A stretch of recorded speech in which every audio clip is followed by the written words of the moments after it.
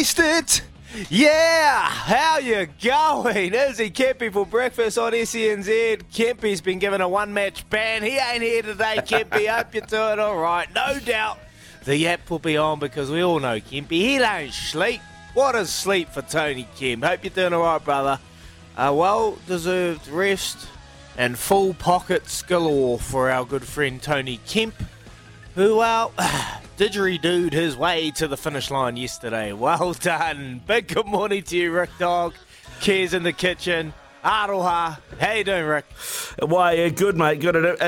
Izzy, if you go to our Instagram feed and look up our Instagram feed and you see the video for this morning, I don't know if he's been given a one-match suspension or if it's HIA protocols, because the way he's acting... On it.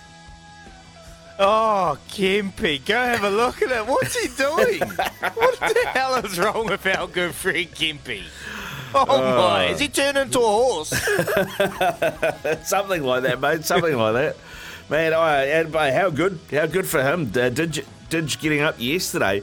I've got one beef though, Izzy. One beef. Yeah, same. I've had enough. Yep. What have you got? I've got this. I said to him yesterday, he was talking about his horse. Got one. New runner. I was like, oh yeah. Loaded up my account, jumped on, was going to place the bet. He goes, oh, don't back it. It won't win. I was like, what do you mean? He goes, it's never had the blinkers off before, so no, I wouldn't back it. And he steered me into the nag that ran fourth instead. So there you go. Thanks, Kempy. Thanks, Uncle. What does he do as soon as it wins? I told you so. Yeah. I told you all to get on, mate. How good's that? Mate, How good's that, is he? I got on. Oh, my gosh. He's the worst tipster. Like, he talked me out of it, and I watched it, and I was like, man, this is a grey horse. I like grey horses. And obviously, it got into a good spot. Out of space, no chance. And it came fourth, and, wasn't even close. It was wide at the back. I don't know what McNabb was up to. But anyway... Didgeridoo, Mr. Didgeridoo just dooed them right to the end and fought off a valiant effort from the late, running late, but, mate, got a second wind like our good man Tony Kemp and backed it. And the worst thing is, Joe from Gizzy was hounding me all day. He's like, bro, are we backing it? Well, Mr. Kemp said to you and myself, nah, don't back it. Go Lazio and race 4, he reckons. Well, that came second, Tony. Yeah, so I think there's a lesson to be learned there about Kempy's tips. Only one that got paid out of this is Tony Kemp. Yeah, Man, exactly. he's had a good couple of weeks. Al Sherrick. Oh, so good. Mate, going so First well. thing he says to me, got me a new truck, Dagger. Dad just got me a new car. There you go, that's my station wagon there, Dagger. Tony. Oh, well done. Well, no, there he is. He's awake. Didgeridoo, dabba dabba doo, from the one and only Tony Kemp. Go to sleep, Unc. Tony Flintstone by the sounds of that. Jeez. Oh, Mr. Tony Kemp. I hope you're having a good morning, brother. We've got a big show, though. We're going to be talking plenty of sport. We're going to talk the French Open because it's happening right now. The women's semi-final. Inga Swiatek is going to go close to heading into that French Tennis Open final. And we're going to have a chat to Brett Phillips from across the ditch about that, taking on Brazilian Haddad Maia in the semi-final, and Muchova just advanced straight through to the final over Sabalenka. So a big upset there. We'll be talking that. We'll be also talking the men's tennis as well. We've got Casper Ruud taking on Alexander Zverev, and Alcaraz taking on Djokovic. So there's plenty of big games coming up. A couple of tongue twisters anyway for me to get me started on a Friday morning. So tennis, we're also going to be having talking more than an athlete with Michael Uting, and a big story there. I was just doing a little bit of reading this morning. He's had his own health scares as well, Ricardo. He's a former All Whites goalkeeper, and he's giving back in the community. We want to share that story with you this morning. So looking forward to that around 7:40. And after 8, we're going to be talking some Super Rugby with Josh Ryan. Here's the Chiefs prop. They take on the Reds. The only team to upset the Chiefs this year at home. Saw in Taranaki that game was played. And so, look, is it going to be the Schwong Shong for Brad Thorne and his crew? Well, they'll be doing their best to upset the Chiefs there, Rick Dog. So a big show. Big show, mate. What are you actually on Brad Thorne? Because obviously, the things haven't. He started well, I thought, at the Reds, but things haven't probably gone to plan for him as well as he'd like. And because he's kind of over there, if you're a former All Black and you're not immediately winning everything, you're straight away under the microscope, right? As a coach, what do you reckon he does next? What's his next move? Is he going to stay in coaching? Do you think? It's hard to say. I played with Brad, and I never thought he'd be a good. He's a wonderful motivator. Like, that's what you get from Brad. He's pretty staunch. He's tough on the team. He'll have great standards. People won't want to let him down, but just because he's just got that, that feel about him. He's tough. He's uncompromising. So it'll be interesting if he stays in the coaching realm. Look, he played a lot of league too, Ricardo. You know that, and he did a fantastic job there. Could potentially see him maybe just dipping his toes in the water there, and maybe heading back to league, a game that he played from the start and picked up rugby later. I can potentially see him going back there and having a dabble in it. If not, then offshore, probably overseas, will probably suit him to have a crack overseas. So what do you reckon, league? League could be a potential possibility? As soon as you said that, I thought, hang on. All these big nations, the Irish, the English, the Aussies, even the Argies, they've all got leagueies coaching their D. Yeah.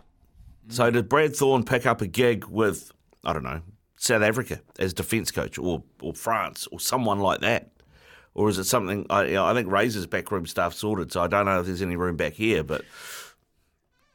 Yeah, look, that could be a possibility. I never thought of it from that point of view, but overseas, you're dead right, because all the league backgrounds, you got Sean Edwards overseas, you got Andy Farrell, obviously a real league influence. There's plenty of league that is going around in regards to D, but just the only possibility, like Paul Tito spoke about yesterday, it all comes from opportunities and doors opening up for these people to fill those roles. Is there any around the globe? I'm trying to think. Scotland.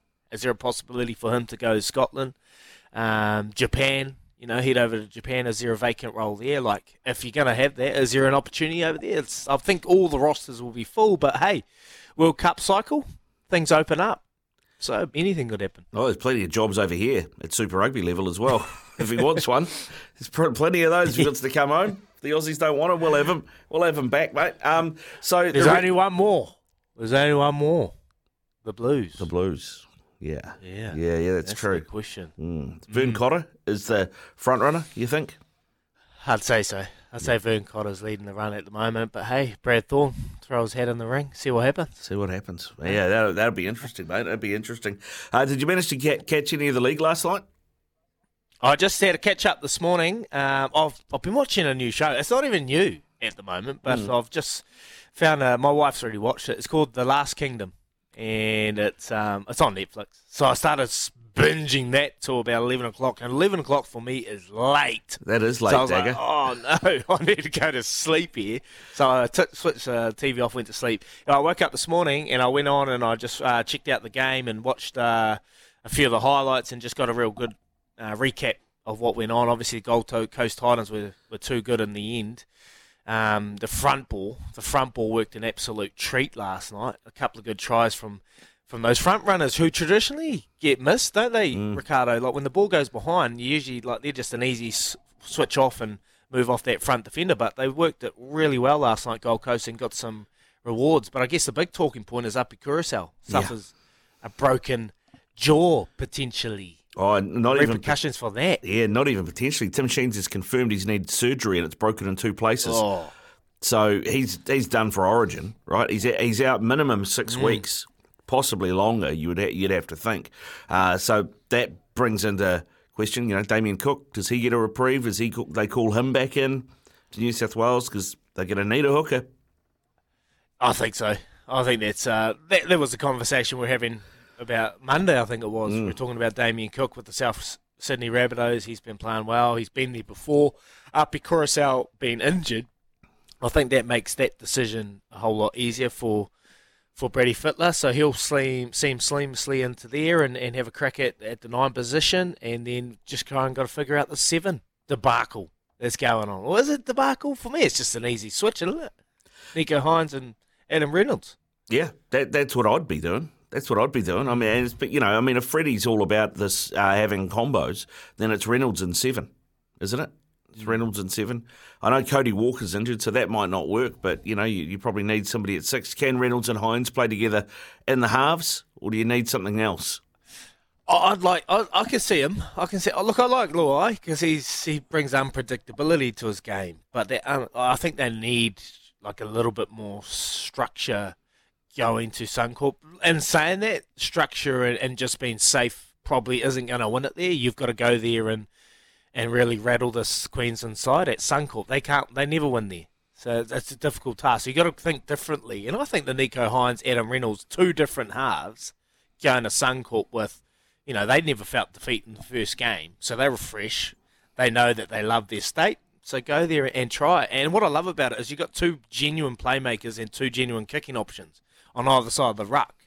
So you know how traditionally they target the 1-7? Yep. Well, now you got 2. So when those chasers have to chase and they've got to focus on 2 kickers, well, it just creates options around them. So that's something I really like about that. Yeah, split the chase around the ruck. Yeah, it's not the worst call. I tell you, the other thing to come out of that is that Big Tino, who was such a big part of that Queensland winning effort, first game has been put on report for Appy's broken jaw. Oh.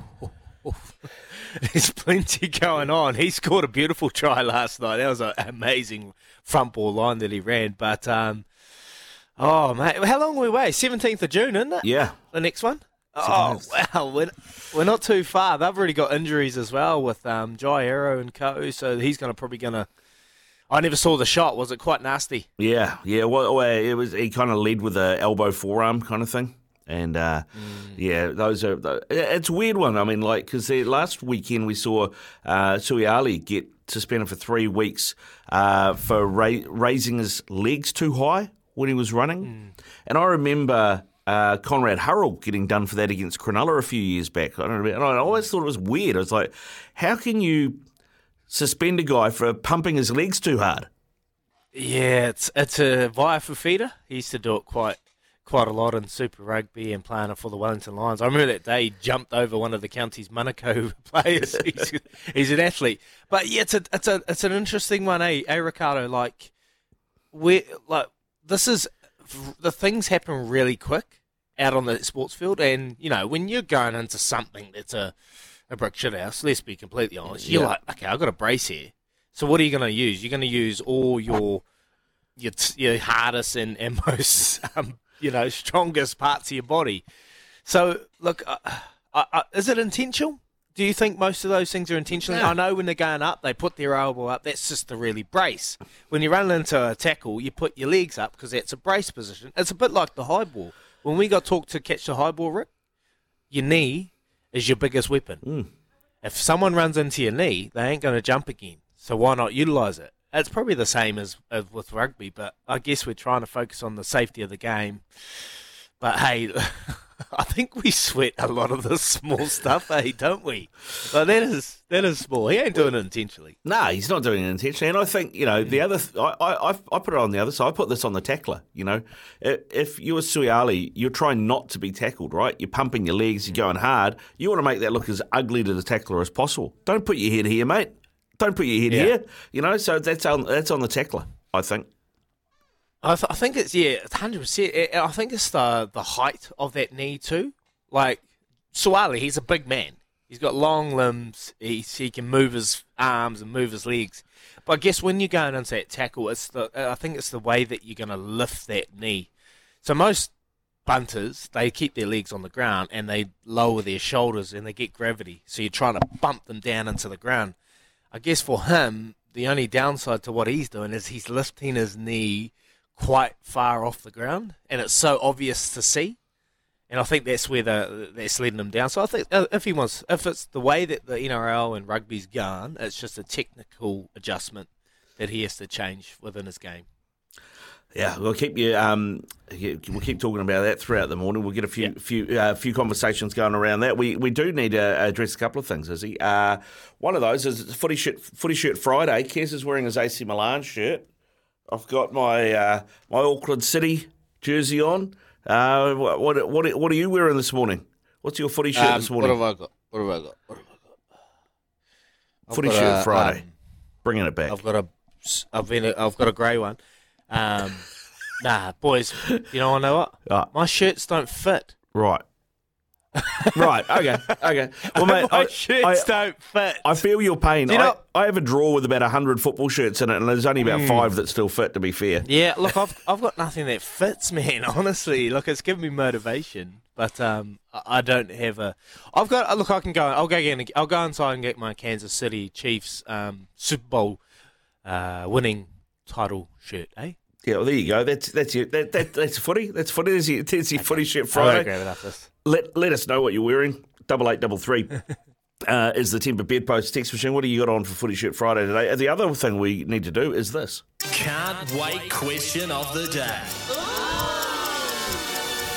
Heading into the weekend, big weekend for Super Rugby with the quarterfinals on, and it's always a good time to have a punt as well. Izzy, which New Zealand Super Rugby side is anchoring your multi this weekend? Who's not falling over? Guaranteed. Chiefs Crusaders. They're not falling over. So if you want to anchor, definitely Chiefs. Yep.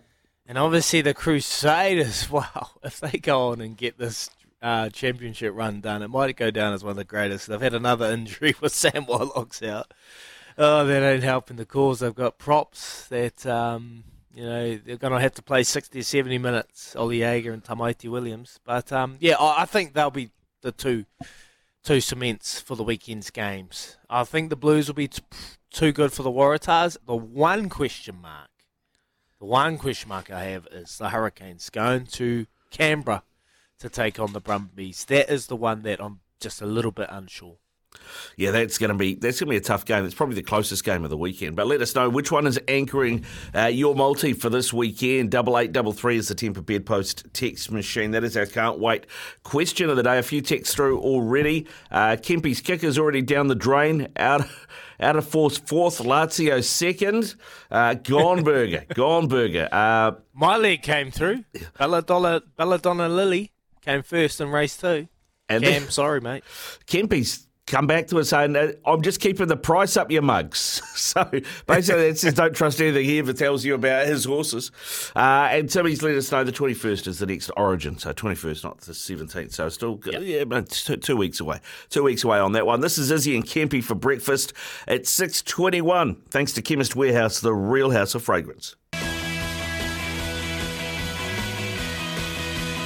Purchase any lipo sachets from Chemist Warehouse for your chance to win a Samsung Bespoke home package. You're listening to Izzy and Kempy for breakfast on SENZ. 6:27 on SENZ, Izzy and Kempy for breakfast. 0800 150 811 is our number, or 8833, the Temper Bedpost text machine. Temper and Bedpost.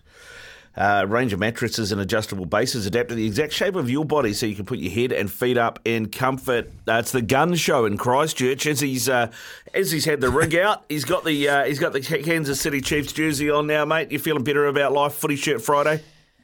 Oh, I am feeling good. I've got a Tyreek Hill autographed Kansas City Chiefs. He's always had the Miami Dolphins, but that's all right. I've got my Footy Friday shirt on and ready to rip into this day. And, well, Kempy just continues to surprise me. That wasn't even the kicker, whoever messes that through on the text machine.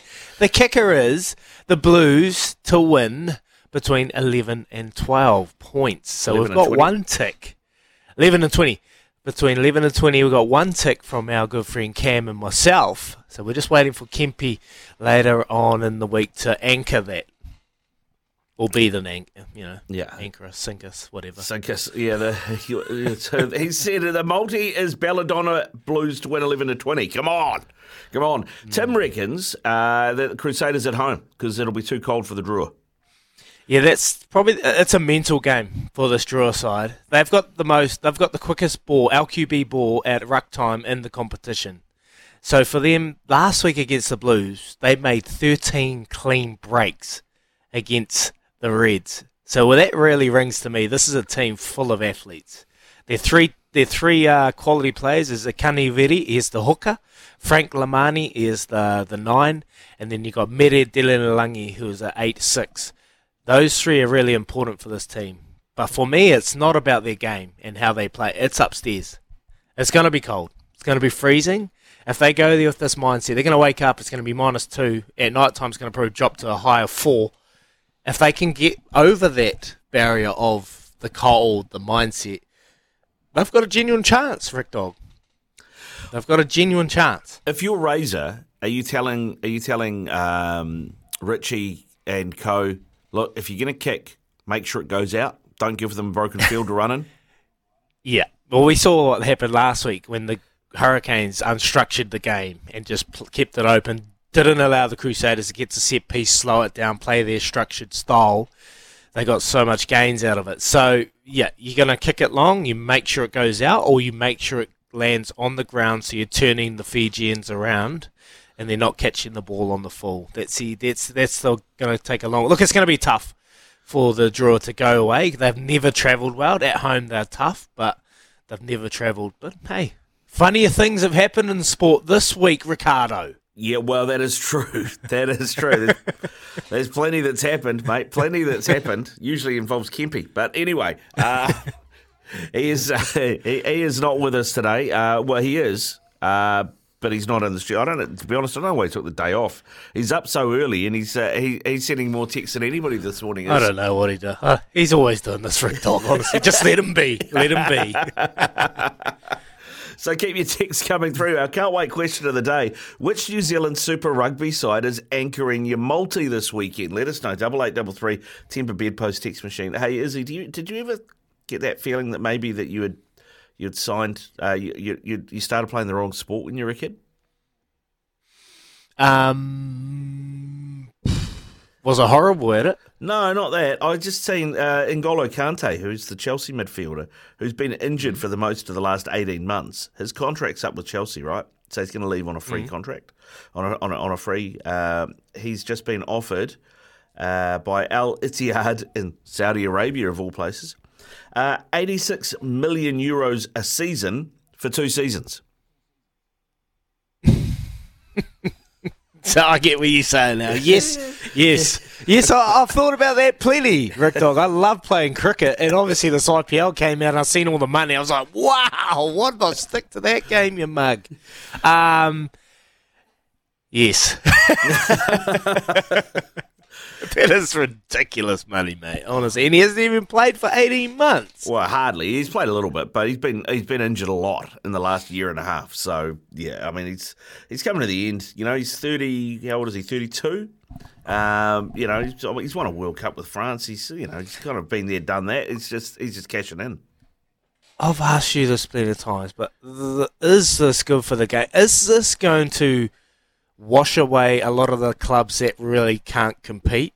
I was talking to Mighty Williams last night, and one of his good friends plays in Sweden for a 4th division team, and he gets paid around $1 million a year. Yeah, in Sweden. And I'm thinking, that is ludicrous money for a 4th division team. Like, it just baffles me, Rick Dog. I know we're going to move on. Yeah, we do. I think at the end of the day, you know, the way that the Saudis are going, it's a retirement village, right? So I think it's actually rejuvenating the game in Europe, because the older guys who are soaking up the money are moving on, and you're getting more younger players coming through. There's maybe a little bit more money in the game for those younger players to come through. So that's kind of how I look at it. But yeah, it'll be interesting, mate. It'll be interesting.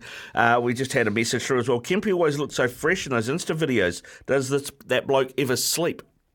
That's a very good question. We're not entirely sure. We don't even know if he's human or if he was built in a lab. But there you go. We'll try and figure that out for you. It is 27 away from 7 o'clock here on Izzy and Kempy for breakfast. Time to catch up with Araha for the latest in news. Thanks to Kubota, we're building and shaping New Zealand.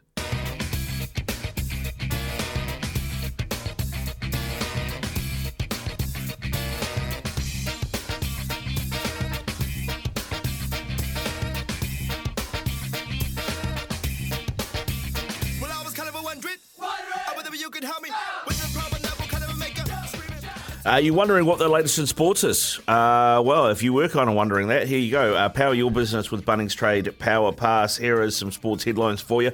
Damien Cook could be in line for an Origin recall after Api Coruscant broke his jaw against the Titans. on the Gold Coast last night. Coach Tim Sheen said this post-match: he's broken his jaw in 2 places. It's a major issue. He'll have scans, but we're taking him for surgery tomorrow. He'll be a minimum 6 weeks if he's lucky. The jaw is broken. It's badly broken. It's going to be major surgery for him tomorrow. The Tigers also lost Luke Brooks to a hamstring injury and the match 28-12. Mike Venus and his Canadian mixed doubles partner Bianca Andreescu have lost the final at the French Open 4-6, 6-4, 10-6 to Venus's former doubles partner Tim Puertz and Japan's Mio Kato. World number 1 Carlos Alcaraz and world number 3 Novak Djokovic meet in the semi-finals tonight of the men's. The winner will be a short favourite to win the Grand Slam. And sticking with tennis, unseeded Karolina Muchova saved a match point before battling past second seed Aranya Sabalenka 7-6, 6-7, 7-5 to reach the French Open final in thrilling fashion and end the Belarusian's dream of becoming the world number 1. The Australian Open champion Sabalenka was overwhelming favourite to win the last 4 showdown. Would have taken her over the top spot in the rankings if she had won in Paris. Those are your sports news headlines. Thanks to Bunnings Trade. Trades and builders power your business with Bunnings Trade Power Pass. A lot of tennis news. We're going to be talking more tennis as well after 7 with Brett Phillips out of Australia. Izzy, it's been a great Grand Slam. There's always the one that you get a few different names because it's not a traditional surface. So it's often you get a 30 or 40 ranked player come through to the business end. Yeah, the one I was looking at yesterday, I was watching a bit on Sky Sport, and Alexander Zverev, and obviously what he went through last year at this tournament, he had a bit of a scare in his injury, he's had to fight back, so you can see it in his emotion, what it meant for him, and he's taken on Casper Ruud, and obviously Casper was down here for the ASB Classic, so we got to see him. I actually went to that game, it got bloody rained out, and they went inside and went behind closed door. He actually lost that game, so that was disappointing. But I think it's the other game we're going to talk about. Alcaraz Garcia taking on Joker. That is the match that I just absolutely can't wait to watch. Alcaraz looks unstoppable at the moment. But if anyone can do it, it is the Joker. He's so aggressive. That's the thing. He just puts the opposition on the back foot all the time with the way he plays the game. So, it's going to be a great game, and looking forward to talking to Brett Phillips about that. Had a few more texts on 8833. Asking what your ranking for the weekend was, if it's one of the Super Rugby quarterfinals, which one it is. But nobody wants to talk about that, apparently. Mark has said it's South Sydney. He's anchoring with South Sydney this weekend. And this one from Joe. Boys, my anchor is not my didgeridoo. I backed all of Uncle's second place tips, so I can't punt for the weekend. But my multi for the weekend would have been the Denver Nuggets by 5+, along with the Chiefs, the Crusaders, the Brumbies, and the Warriors with a 5-point start. That sounds like a pretty good multi, actually. Oh, that's a good multi. Hopefully you can put that one on there, Joey. I know your disappointment because you were pretty much abusing me and hounding me all morning. Does didgeridoo win? And I didn't know because Kempy gave me absolutely nothing. And then it won, and he had a little smirk and a giggle in his voice when I rang him. So apologies for that. But that's a good tip. And I've got my one multi that I'll be doing this weekend. I'm going to be sitting down, studying hard, and probably getting beaten again. But that's okay. That's right, but you keep firing through your tips. What your punt for the weekend is, because those are always good to share the love. Unlike Kempy, who'll try and steer you away. He's done a Paul Mawadi. He steered us away. It is coming up 20-7 here on SENZ. Izzy and Kempy for breakfast. It is just about that time to take on the Quizmaster. You want to win yourself $150 of TAB bonus bets. That's what's up for grabs. We can get you sorted for the weekend. Give us a call now, 0800 150 811, 0800 150 811, and fill your boots. Support your aches and pains with Deep Heat Original Heat Rub, 200 grams from Chemist Warehouse, now $14.39. You're listening to Izzy and Kempy for breakfast on SENZ. Hey, we're finally here, right? Where are we? It's Quizzy Day on SENZ. What? It's Quizzy Day on SENZ. What? It's Quizzy Day.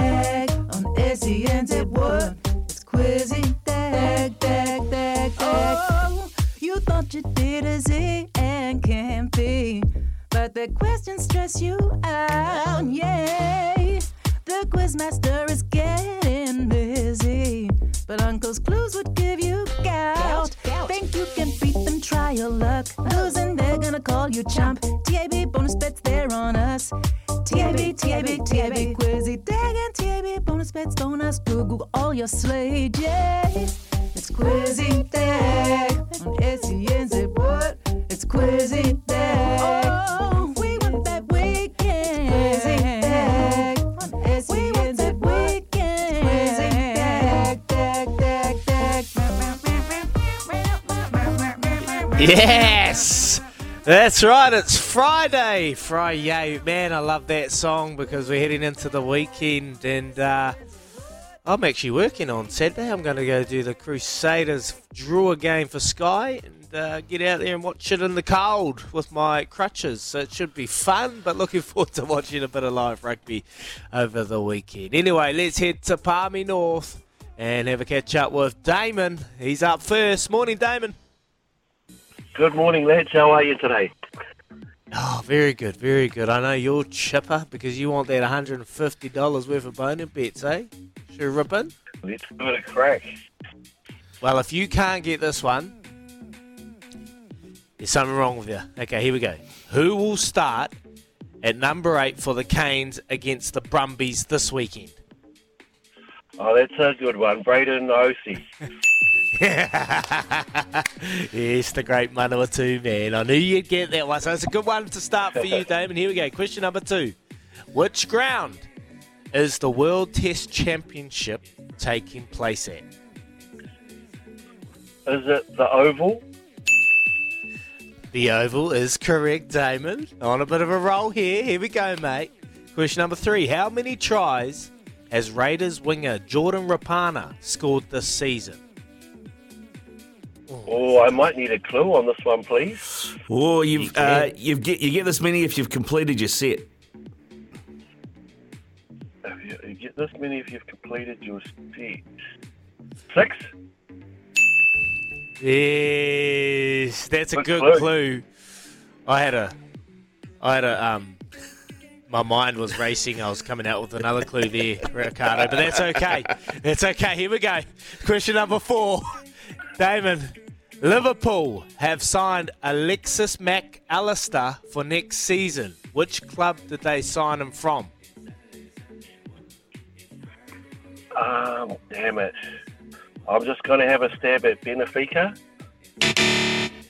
Benfica. It's a good stab. Damon.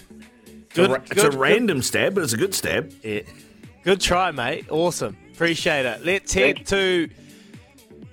Who are we going to go to? We'll go to Jade from Hamilton. Morning, how are we? Morning. He wouldn't have Googled. No way. Liverpool have signed Alexis McAllister for next season. Which club did they sign him from? I want the answer and how. How? Can I get a clue, please? It's by the seaside. Oh. Blackpool. Oh, yeah, you're in the right. You're thinking the right way. Oh, so close, Jade, brother. Appreciate your call, man. Have a good day and have a good weekend, man. We're going to go to Troy. Morning, Troy. Yeah, boys. How are we? Good, thank you. Liverpool. They've signed Alexis McAllister for next season. Which club did they sign him from? Brighton Hove Albion. Brighton Hove Albion. £35 million, Dagger, they spent on him. Oh, you'll never walk alone, brothers. Wow. And is that McAllister? Yeah. Yeah. And, okay. Yeah, and you know what country he plays for, is he? With a name like Alexis McAllister? There's just, like, I was just saying it like an idiot. Yeah. So I was like, Alexis McAllister. Yeah. But I had because it had a space in it, so I thought it was McAllister. Oh, I see. That's my fault because I wrote that. So that's all right. I just sound like an idiot for 5 minutes. But that's okay. Mate, 3 hours we're on here. What are you talking about? Oh, Rick Dog, thanks, mate. Hey, appreciate it. Here we go, Troy. To win $150. Here we go. Can you name the 3 All Black try scorers from the 1987 Rugby World Cup final? John Kerwin.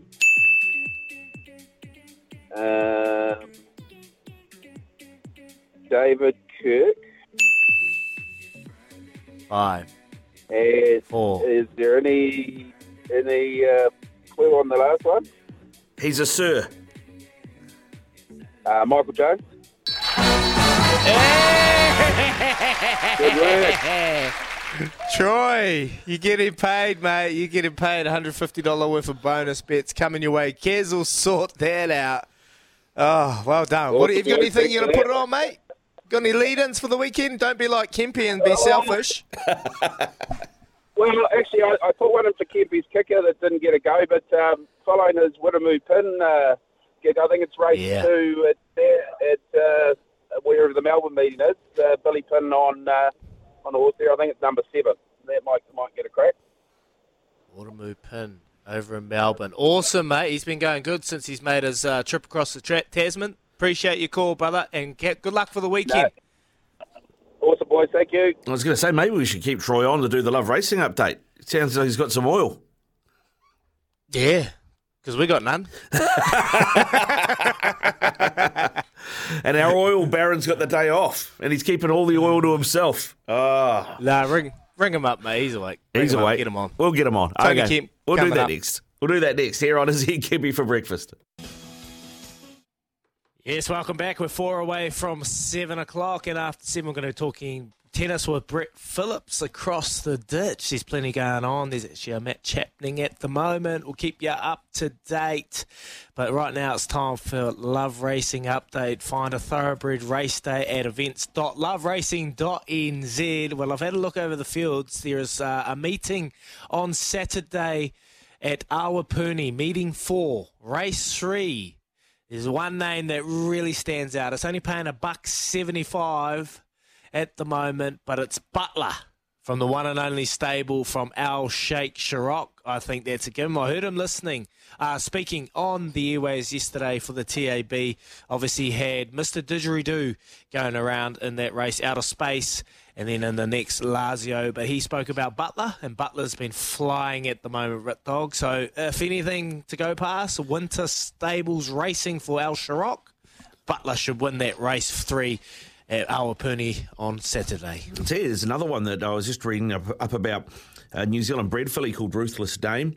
She won a Group 1 a couple of weeks ago, and she's been put in at Eagle Farm this weekend into the Stradbroke Handicap, another Group 1 over 1,400 metres. She's the daughter of Tavistock, and won the Robert Sangster Stakes at Morfettville against a lot of older horses. The trainers decided to keep her out of the favouritism of the Goodwood, which is over 1,200 metres, to put her in this one, and they reckon that she's a decent chance. I was just looking at the tab. It's paying... Was it $12 into 11s now? 11s and $3.50.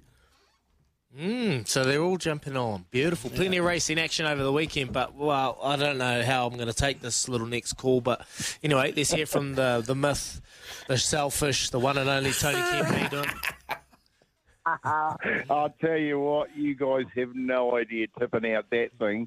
It's where is it? On Mars. Is that where that race is that you're backing on the weekend? Hey boys, what about that? How good Mr. Didgeridoo yesterday? Getting the job how done good? for us. Why didn't you tell us? Well, I tried to sort of lead you in a little bit there when Paulie Moati was trying to shut us out at $2.20, mate. You had to. There was one good punter yesterday that came in and said maybe you're being quiet just so that you can get some odds up. But mate, just look, boys, you can't be quiet on the airways, Tony. Be quiet on the airways, but don't be quiet on WhatsApp or the text message. No one's gonna hack our phones. No, I'll tell you what though. If you want to jump on something, got 2 more running tomorrow down in Awapuni, race 3 and race 2. Liberasi into Butler, those 2, and you put them in that multi with the Crusaders, Chiefs and Blues, and you end up with about a $5-6 multi. So if you're looking to have a dabble, follow Alan Sharrock tomorrow, Liberasi into Butler. Beautiful, Kempy. You have a good day, my friend. Hey, go back to sleep, mate. Jeez. All right, Brett Phillips coming up. Here's Aroha with the news for Kubota. Together, we're shaping and building New Zealand. Hey, while I'm driving, sockets are open.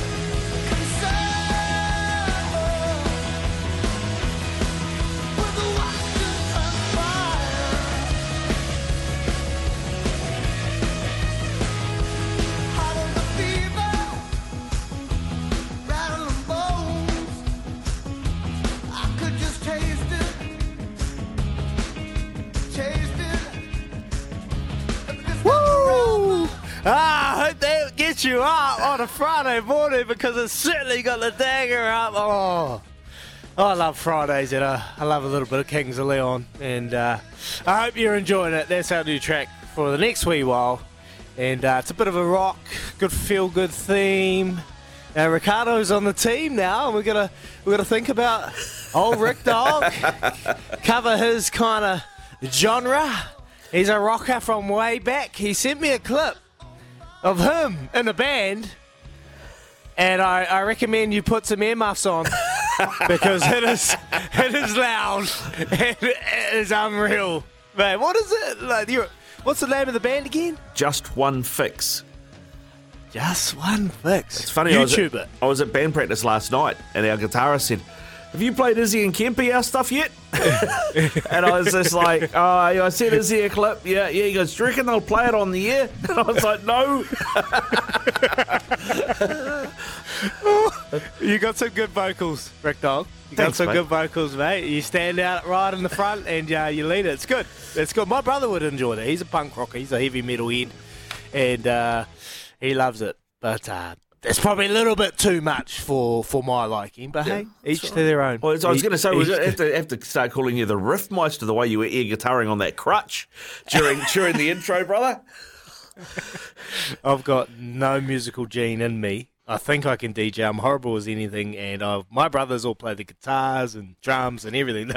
They're musically talented, but me, not so much. But that's okay. We've all got our chosen things that we love to do, and we're going to be talking some tennis shortly. Hopefully get over and have a chat to Brett Phillips about the tennis, and this interesting matchup. We were talking about it earlier. Alcaraz taking on Djokovic. They've only played one time, and Carlos Alcaraz won that.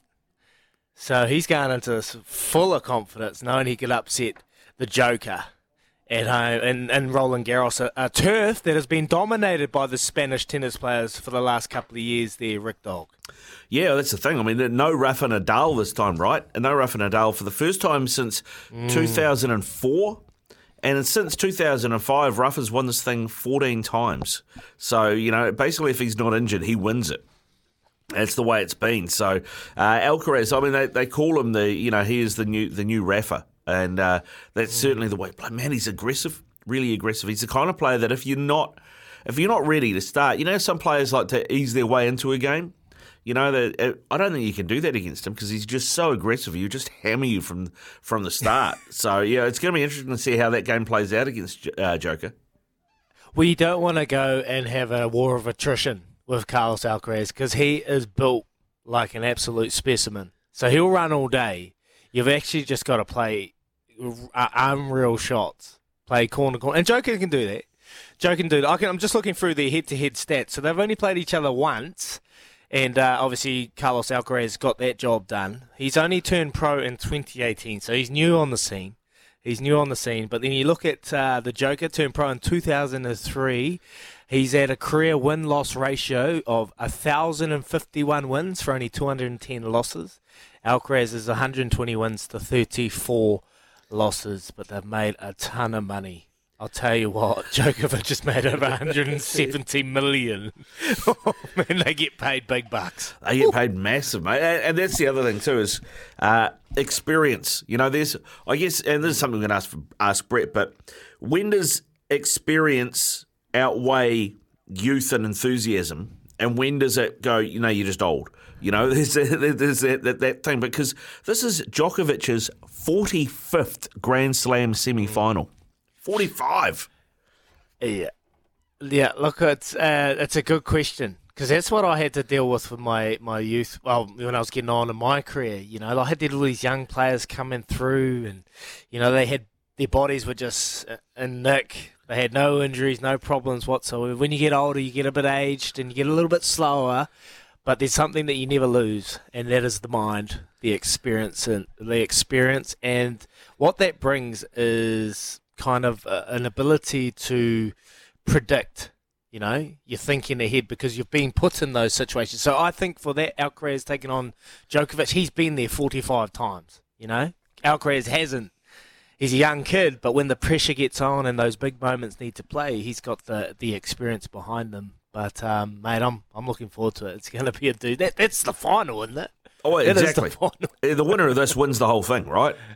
you got to think. I mean, Ruud and Zverev are both good players, but it's hard to see either of them beating the winner of this. And, it's interesting you said that about being an older player, younger players coming through. I remember that he, when Teddy Sheringham, you remember Teddy Sheringham? He was the England striker, played for Tottenham and then moved to Manchester United because he wanted to win stuff. And they used to say about Sheringham, he was never quick, but he was a yard faster than everybody between the ears. Like, he just read the game so well. He could be in the right place at the right time. Nobody ever saw him get there, but he was there. And that's what experience is like. I remember talking to Gilbert Anoka in Ireland, and it was 2016, and, I was having a pretty good year, but I said, mate, I'm getting on, I'm getting old. And he said, mate, you shut your mouth right now. You can predict things. You can see things that they can't see. You've got experience. And then once he said that, I was like, oh, you did right. You did right, ladies. There's experience that brings predictability to it, so you can predict a lot better. So plenty going on in the tennis world. Let's have a chat with our good friend over across the ditch, Brett Phillips. Let's welcome him into the show. Brett, are you there? I think him and Kez are still exchanging recipes in the kitchen, is he? Okay. We shouldn't be too far away. We did get a text. What are they getting? A bit of escargot? Escargot and Kez will cafe, La Cafe? Kez will be working out his Eggs Benedict recipe, trying to get the sauce right, the hollandaise. Here he is. Brett Phillips joins us. G'day, Brett. How you doing? Oh, gentlemen, good morning. Yes, we've come off a couple of really big women's semi-finals. It's been a long night. Oh, mate, we appreciate you coming on. There has been plenty happening, but Swiatek, too good for Haddad Maia in the semi-final, so punching through to take on Buchova in the final. Yeah, look, it's a great effort by Iga. I mean, she is the world number one, and her world number one ranking was under threat coming into this tournament, but she loves Roland Garros, and a defending champion. Into her third final in 4 years, and she won her first Roland Garros as a 19-year-old. But hey, hats off to her opponent today. I thought she was going to extend that to a third set, Beatrice Haddad-Maia, because her 3 matches previous, she'd come from a set down to win. I mean, she played one match in the round of 16 that went 3 hours and 51 minutes. I think she beat On Jabeur in the quarterfinals 2 hours and 29, and she's a much improved player, come from nowhere. I mean, she was 80-odd in the world about a year ago, climbing to be almost inside the top 10, first Brazilian woman in a Grand Slam semi-final in 55 years, so a long drought. But, yeah, Iga got through. But the match earlier, I think, is probably the best Grand Slam semi-final that I can remember on the women's side. Karolina Muchova, fantastic. I mean, the Czech Republic, it's only got 9 million people, the Czech Republic, but it produces a lot of extraordinary tennis players. They've got such depth, and she actually made a semi-final of the Australian Open about 3 years ago. She beat Ash Barty in the quarters, and she is almost like watching Ash Barty in the window. Now, we miss Ash severely, let me tell you, because our women's tennis ranks are a little bare now.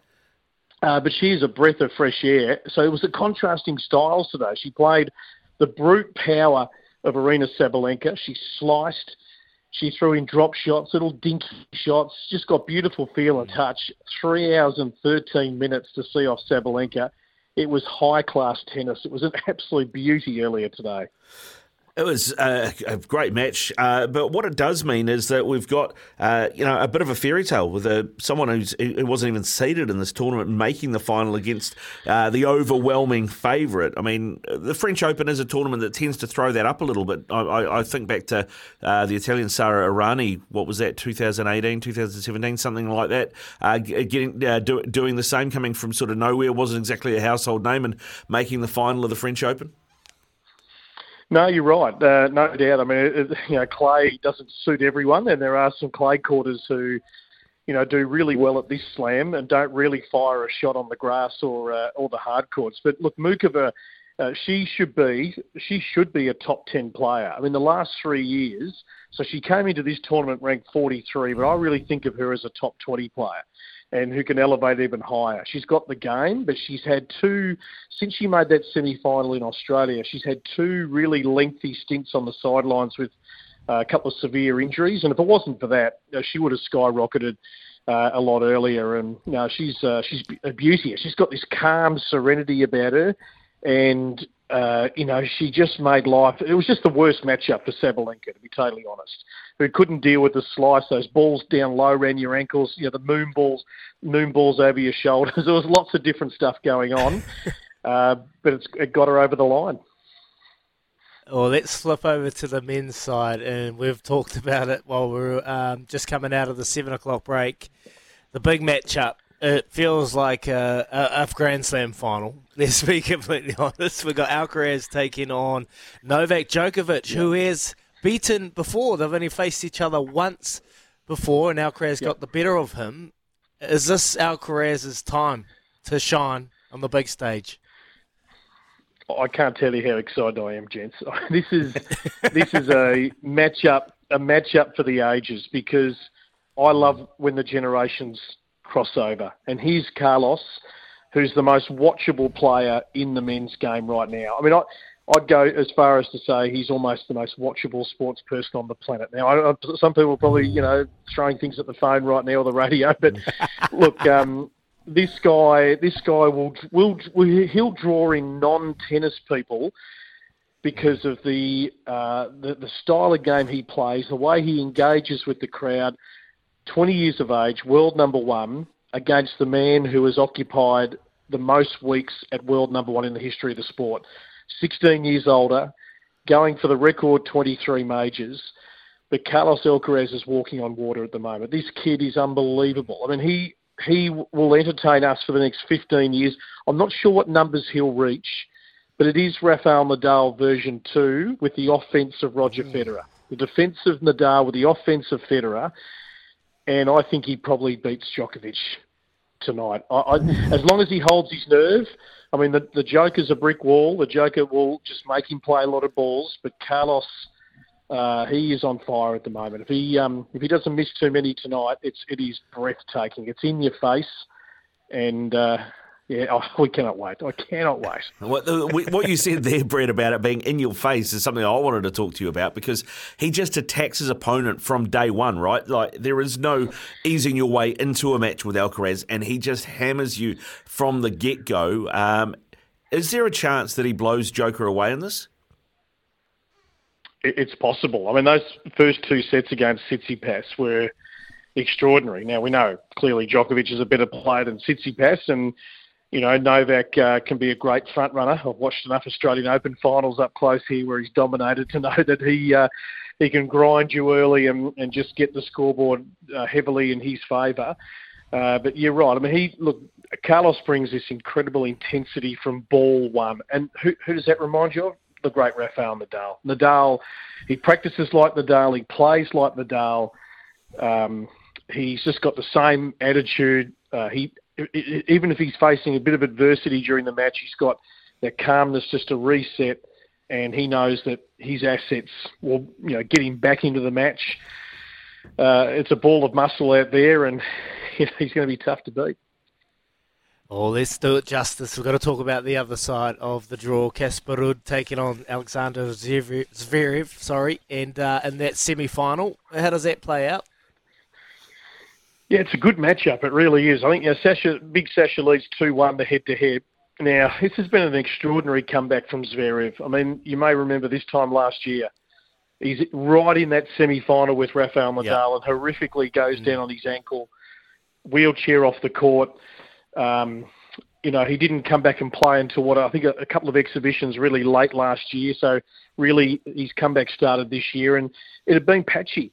A month ago, I wouldn't have said Alexander Zverev was going to be in the final, the semi-finals again of the French Open. But look, his third consecutive year, he's building and building. What I loved about his last match, because there's been the accusation at times he's been a bit too passive, but he's 6'6", this guy, and he came into the net 57 times. He came in, he said, well, if you're good enough to pass me, pass me. But I'm going to come in like a big gazelle, wingspan, all over you, in your face, and his volleying was so crisp. So he's got to take the game on, Zverev, because he is the bigger ball striker out of the two, but Casper Ruud is a great absorber, and he can redirect. and he's fit, and he gets a lot of balls back, and he loves playing on clay. I think Casper might get him, but gee, there's not much in that matchup. Brett, earlier this morning we were talking about this and saying, well, Djokovic and Alcaraz is the final, right? I mean, whoever wins that's going to win the whole thing. Without, sort of being disrespectful to the other semi-finalists, can you see a way that this goes any other way than the winner of that semi taking it out? No, I don't think so. I think those two are another level above, and they've both got so much to play for. I mean, the world number one rankings on the line. Djokovic trying to get to 23. It's almost like he's got to cash in this year because he's 36 and this young generation, they're ready. I mean, Sinner and obviously Holger Rune and Alcaraz, these guys are playing unbelievable tennis. They're not playing the reputation on the other side. So, I think I'm pretty convinced the winner comes from either Alcaraz or Djokovic. All right, Brett, what's happening in your own backyard? Obviously, Ash Barty, I seen her down. She was over in New Zealand for the New Zealand Golf Open, walked past her, and no one was blinking an eye at her, and I was like fanboying hard. I couldn't believe Ash Barty was sitting right there. But on the other side, you've got Nick Kyrgios. What's going on with Nick? You might be able to tell me. I mean, who would know? I think he was at the airport yesterday, which might mean he's heading over for the grass in the build-up. I think he's scheduled to play I think it's Stuttgart, the grass tournament which he played last year. But yeah, who knows? I mean, he's such the outlier, isn't he? We hardly see him play, but when he plays, it's good. He's a freak. I mean, he can pick up a racket off no prep and just waltz in and serve thunderbolts at 200 k's plus and dominate you. It's a massive asset to have, but. We've been used to that for a while. Everyone's obsessed with him, but for me, who follows the sport 24/7 pretty much, I find it a tough one to buy into. So, I'm all behind Alex de Minaur. The only problem is Alex de Minaur has probably peaked at 20 in the world. I'm not sure he can get any higher than that. Well, just on Ash Barty, actually, there was a lot of talk when she decided to bow out of tennis that she wanted to pursue other things athletically. And there was talk of golf. There was talk of her going back to cricket. Things like that. Do you know where she is at and what she is up to? Well, I think she's going to become a mum pretty soon, and she's written a couple of books, and she appears here, there, and everywhere. I think she's does some speaking engagements. Her life is pretty full, and I think she's really happy. And I get asked all the time, do you think she'll come back and play professional tennis? No, I don't. I'm absolutely convinced that she won't come back. And she was lucky to cash in over a 3 or 4 year period that she can set her whole life up. I mean, she's worth an absolute squillion. So, look, who knows? You never say never. I'm sure she does miss parts of the game, but she didn't miss the lifestyle and the travel and living out of a suitcase and being away from home for so many months, which the Aussies have got to do probably more than any other nation. Maybe, us and you guys, where we are logistically, you can't just duck home for a week. You've got to stay on the road for a while. So, yeah, it didn't quite suit, Ash, and no, she's pretty comfortable with life, I would think. Yeah, well, Brett, I know you've been up all night, mate, and you've been doing the hard yards over there on Stan, so you're keeping you busy. But just before you go, this may be a stat you'll have to look up, but Swiatek looking odds-on to take out the women's title, Alcaraz odds-on to take out the men's title. When was the last time the world number one in both men's and women's won the same Grand Slam at the same time? Yeah, probably. I'll have to... I'd have to think about that. It's one for the coverage tonight, mate. One for the coverage tonight. Get the producers onto it. That's for a quiz. Well, that's a quiz one. Well, no, I'd say if Ash... Ash won when Novak wasn't in Melbourne, yes, because of the COVID situation. That's the one I was thinking of. But I'll come back to you. A little rain check on that one. Yeah, no, good stuff, Freddie. I know it's been a long night for you, brother. So we'll let you go and rest up. Thanks, and go well with the rest of your coverage, eh? Appreciate your time. Pleasure. Good to chat. Thanks, guys. Good to chat. Yeah, Brett Phillips there with us out of Australia, of course, part of the SEN family as well, Izzy. And yeah, I mean that's the odds-on bet, isn't it? You multi up both number ones to take this out. Yeah, you would. It'll be hard to go past that, but I have to applaud him there. It's 5:30 a.m. in Australia. He's been up all night and he's doing back-to-back interviews. So thank you, our good friend from across the Tasman, Brett Phillips. But look, Alcaraz, young. might be a long, old few years for him at the top of this little podium in the tennising world. Yeah, well, that's the thing. You've seen the guys like Zverev we talked about, Tsitsipas, all these guys coming through that we thought were going to be the next big thing. And, Federer and Nadal and Djokovic kept hanging on and kept hanging on and kept hanging on. He's the first one to come on and go, don't care about reputation, and just doesn't seem to have that mental block that some of the others do. So once those guys go, can these others then bring their game? Yeah, well, they're getting opportunities now. They're getting time in the limelight. And that's all you need as a young tennis player. You got Taylor Britz from over in America. He's obviously knocking on the door. Mate, this is a changing of the guard, and Carlos Alcaraz is doing that at the moment. Joker, obviously leading the way in terms of Grand Slams, but Alcaraz, he'll want to do something different there. But, mate, great to talk some tennis. Awesome, loved it. Loved it indeed. We'll talk more sport right throughout the morning. We're here through till 9. We've got John Ryan, the Irish prop, out of the Chiefs just after 8. And before 8 o'clock, we're going to catch up with former All-White goalkeeper Michael Udding and find out what he's been up to. We'll do that after this.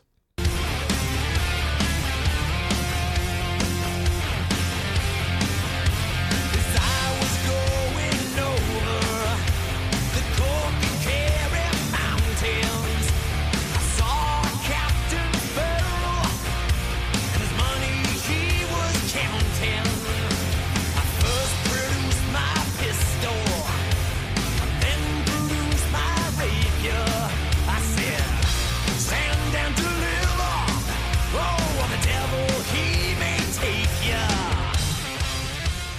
27 away from 8 on SENZ. This is Izzy and Kempy for breakfast, thanks to Chemist Warehouse, the number one house fragrance. And it is, we've got a Choices flooring poll, and it kind of echoes our can't wait question of the day. So the Choices flooring poll is who is most likely out of the 4 New Zealand teams to trip up this weekend?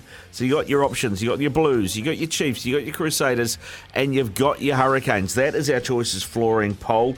Design, visualise and create your perfect floor with Room View. You go on the SEN app, look up Izzy and Kempy for breakfast, and you can vote right there, or jump on Twitter and let us know, or you can text through to 8833, the Temper Bedpost text machine. But that is our Choices flooring poll. And Izzy, it's got to be the Canes, doesn't it? Just because of who they're playing.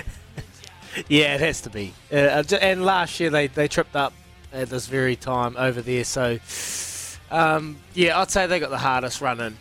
They got the Hurricanes, and then they got the Brumbies. And then if they get that done, they got to head to Hamilton to take on the Chiefs. So, yeah, I'd say the Hurricanes have the difficult task this weekend across the ditch. Yeah, there you go. Choices Flooring poll, go off and vote on that. Thanks to Choices Flooring, discover your signature style and enjoy a virtual design experience with Choices Flooring Room View. Time now for some headlines for you, thanks to Kennard Tire. Too easy a weekend, and the World Test Championships underway at the moment. We've at the end of day 2, of course, there is live coverage from 9 o'clock every night here on SENZ. Australia in a dominant position. They scored 469 in the first innings, with Travis Head top scoring 163. Steve Smith scored 121 as well, so 469 they scored. And then they managed to knock the top off the Indian innings as well. Rohit Sharma out for 15. Shubman Gill 13, Pujara 14, Virat Kohli 14 as well, and Jadeja, their top scorer, but he is back in the pavilion after scoring 48. So they've got Rahane there, 29 not out, Bharat 5 not out, 151 for 5 in their first innings. India, they trail by 318. So very much Australia's to lose, isn't it? Yeah, they've got out to a good start. Do you know what? I was scrolling through Twitter, and I came across this tweet, and someone said, "I love this play by England." Really setting up a bit of false confidence for Australia. There is no chance that the pitches are going to be anything like this come Ashes series. This is all part of the plan, Rick Dog. Oh, I tell you what is part of the plan is the Indians not having Stuart Broad. As soon as Stuart Broad goes in there, David Warner, see you later, mate. You scored no runs against that bloke. You're a walking wicket when Stuart Broad's got the ball.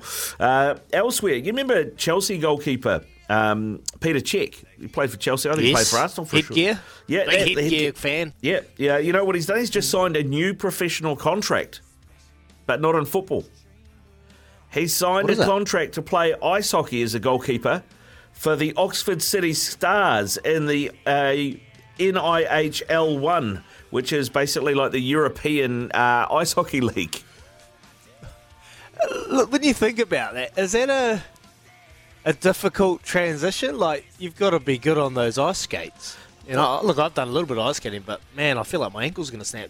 For him, as a goalie, you don't have to move too far. No, it's a small goal and you're 6'7". I mean, like, how's anybody scoring past him? Honestly. Oh, mate, I've seen some of those goals and some of the gaps they get the puck through. It's quite good to watch. But just on that football, have you got any more headlines? No, mate, no, you're good. You're good.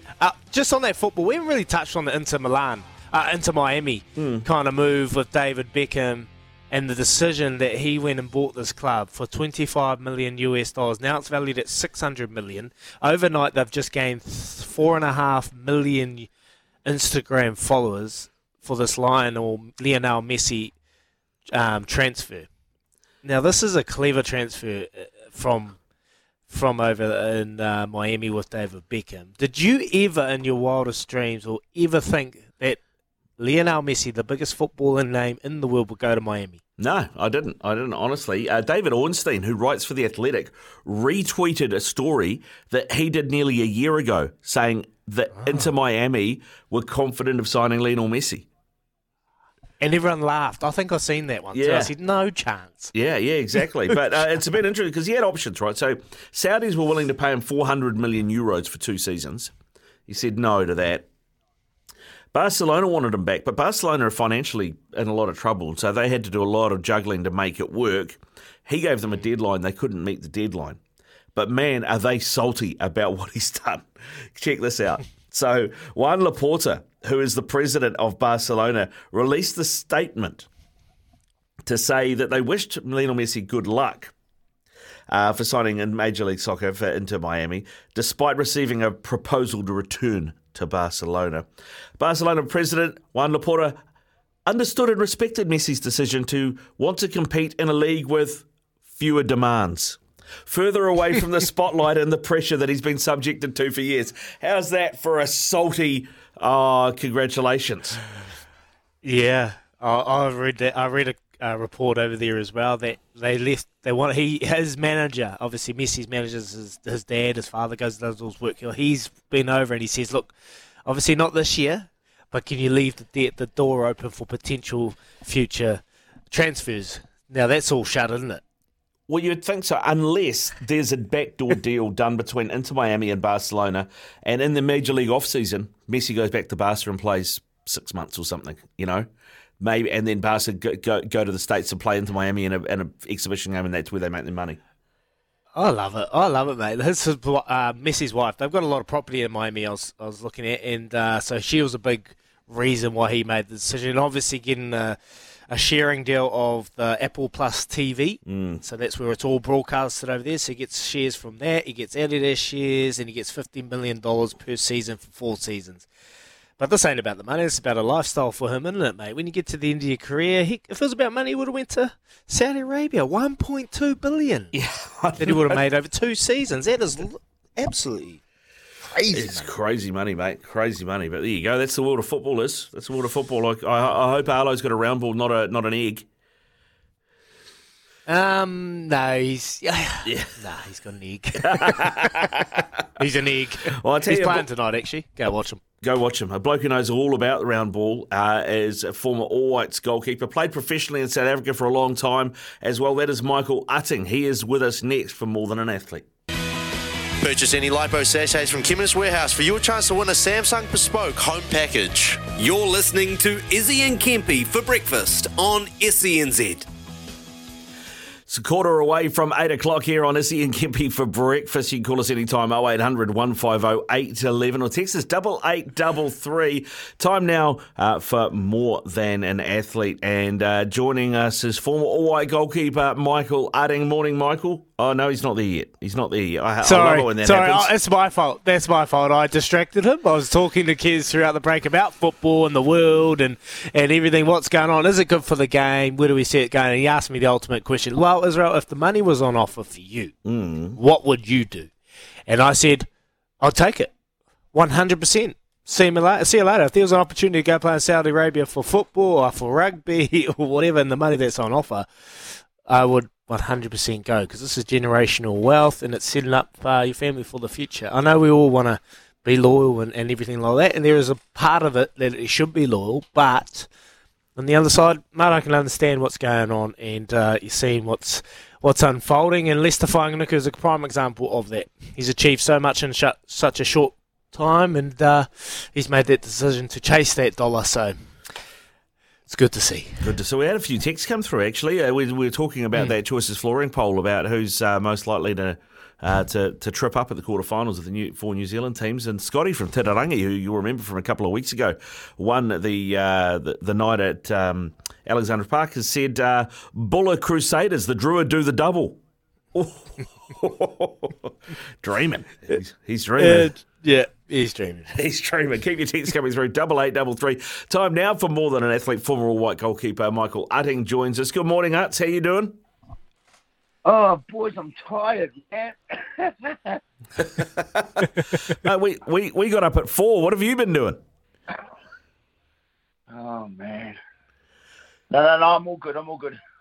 Good to hear, mate. Good to hear. Cold day in Titirangi, mate, so I'm keeping myself warm before I go to work. Oh, yeah. Well, tell us a bit about the work you're doing, Utts, because you're obviously retired from football these days, but you are doing something pretty special and giving back to the community.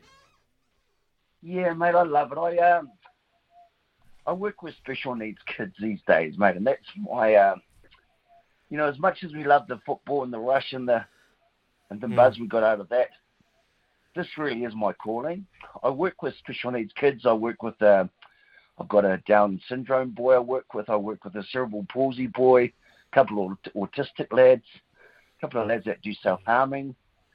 And really, I'm like a buddy. It's like a buddy system where I'm a big brother type system where I just get out and have fun every day and I get paid for it. It's a pleasure, absolute pleasure. I love it. How did this come around, Michael? Like, how did you get into this space of work? And I love it. I spent some time playing football in South Africa, and for the uneducated footballers, obviously the game was soccer. So I played for years over in South Africa, and every off-season, I was actually asked by a lady who works in Soweto whether I'd donate some football gear to the HIV and underprivileged kids in Soweto. And I did that one year. Then the next year that sort of ballooned, and we got a lot more gear. And then, and I spent time with these kids in Soweto, and these are youngsters that have nothing. Their mums and dads have died. And there was one kid called Thomas who he was 10 years old, and he was the breadwinner for his family, and he had a sister who was 5 and a brother who was 4. So, your heart goes out to these people, and you sort of feel a bit of a connection after spending a bit of time with them, and from there you sort of develop a love, and it's the best tonic, mate, watching kids play, isn't it? Have fun. Yeah, no, I've been. I'm lucky enough. I've got 2 beautiful kids. There's nothing better when you get to see them smiling, mate. And I was doing some reading that about a month ago you had a wee bit of a health scare, and you had to have your life revived. Revived, and you had a bit of a heart attack. Talk us through that, mate. I had a cardiac arrest in January, and I was in a coma for 5 weeks. It's interesting, mate, because I've had a bit of good press about it, but I've got a reporter trying to do a nasty article on me at the moment, and she's digging for dirt and saying, "Oh, did you really have a coma?" And I said, "A coma's not something you want to lie about or wish upon someone. It's like it's a pretty traumatic event in my life." And I was actually with a client on a Friday afternoon. We bought pizzas for lunch, and which we normally did after his drama class. And I woke up nearly 5 weeks later in an ICU, mate. So sometimes change is when it's forced upon. Sometimes change, and as human beings, we're sort of creatures of habit. Sometimes when change is forced upon you, you don't appreciate it until actually a couple of wee while later when you see, what's come out of it. And for me, this change in my lifestyle, sort of getting back on track on, what's important in life. And I think also because of what I do for a job now, that's actually a reason why I still believe I'm still here. I think I'm very lucky to be alive still. I think maybe because of the work I do and helping others is maybe someone upstairs is helping me. Maybe I don't know. But take out of it what you want. Yeah. All right. So you're obviously back on track. You're back on deck. You're working with Mike's Mates, is what you call it. How can people find out more about it and support you? Well, basically, it's just if you look at Michael Atting, on Facebook, you can just look into there and you'll see Mike's Mates, some of the activities we get up to. Families I work with are very positive about putting photos up and videos of what we get up to online, so people can see the sort of shenanigans we get up to, which is always fun, And either that or just contact me, Mike Atting. You can contact me through Ricardo with links, and if you want any more information, happy to share with it. Awesome, Michael. Well, we appreciate all your work that you're doing for the special needs community, and we're grateful and glad that you're coming out the other side of your health scare. And I give kudos to those young kids that whipped into action and got the job done and made the right decisions to call the paramedics and do a bit of CPR on you, mate. It's awesome to read those stories. Saving. Keep up the good work. Thanks, mate. I appreciate it. Absolute life-saving for those guys. And, I think one thing, Izzy, before I leave, working with special needs kids gives you a really value of what's involved with life, an appreciation of what we're here for. And, I'm just extremely grateful for where I'm at the moment. So thank you very much. You're listening to Izzy and Kempy for breakfast on SENZ. Couple of minutes away from 8 o'clock, John Ryan, the Irish prop playing out of the Chiefs, is going to join us after 8. We'll get his take on the upcoming quarter-final clash for the Reds and how he thinks Ireland is shaping up ahead of the World Cup as well. A couple of texts through on 8833. This one here saying the hockey puck, this is from Charlie, the hockey puck travels at 170 miles an hour. A football maybe 90. A football is 24 centimetres in diameter. A puck is 7 centimetres. That's why hockey keepers wear armour, boys. Also, reaction time is much faster for a hockey keeper. It takes cojones to keep a net. Yeah, good luck, Peter Jack. It's going to be awesome to see some clips, but he's dead right, mate. The way that they can control that puck while going backwards with ice skates, oh, man, it's an interesting sport to watch. What I love is the physicality, Rick Dog.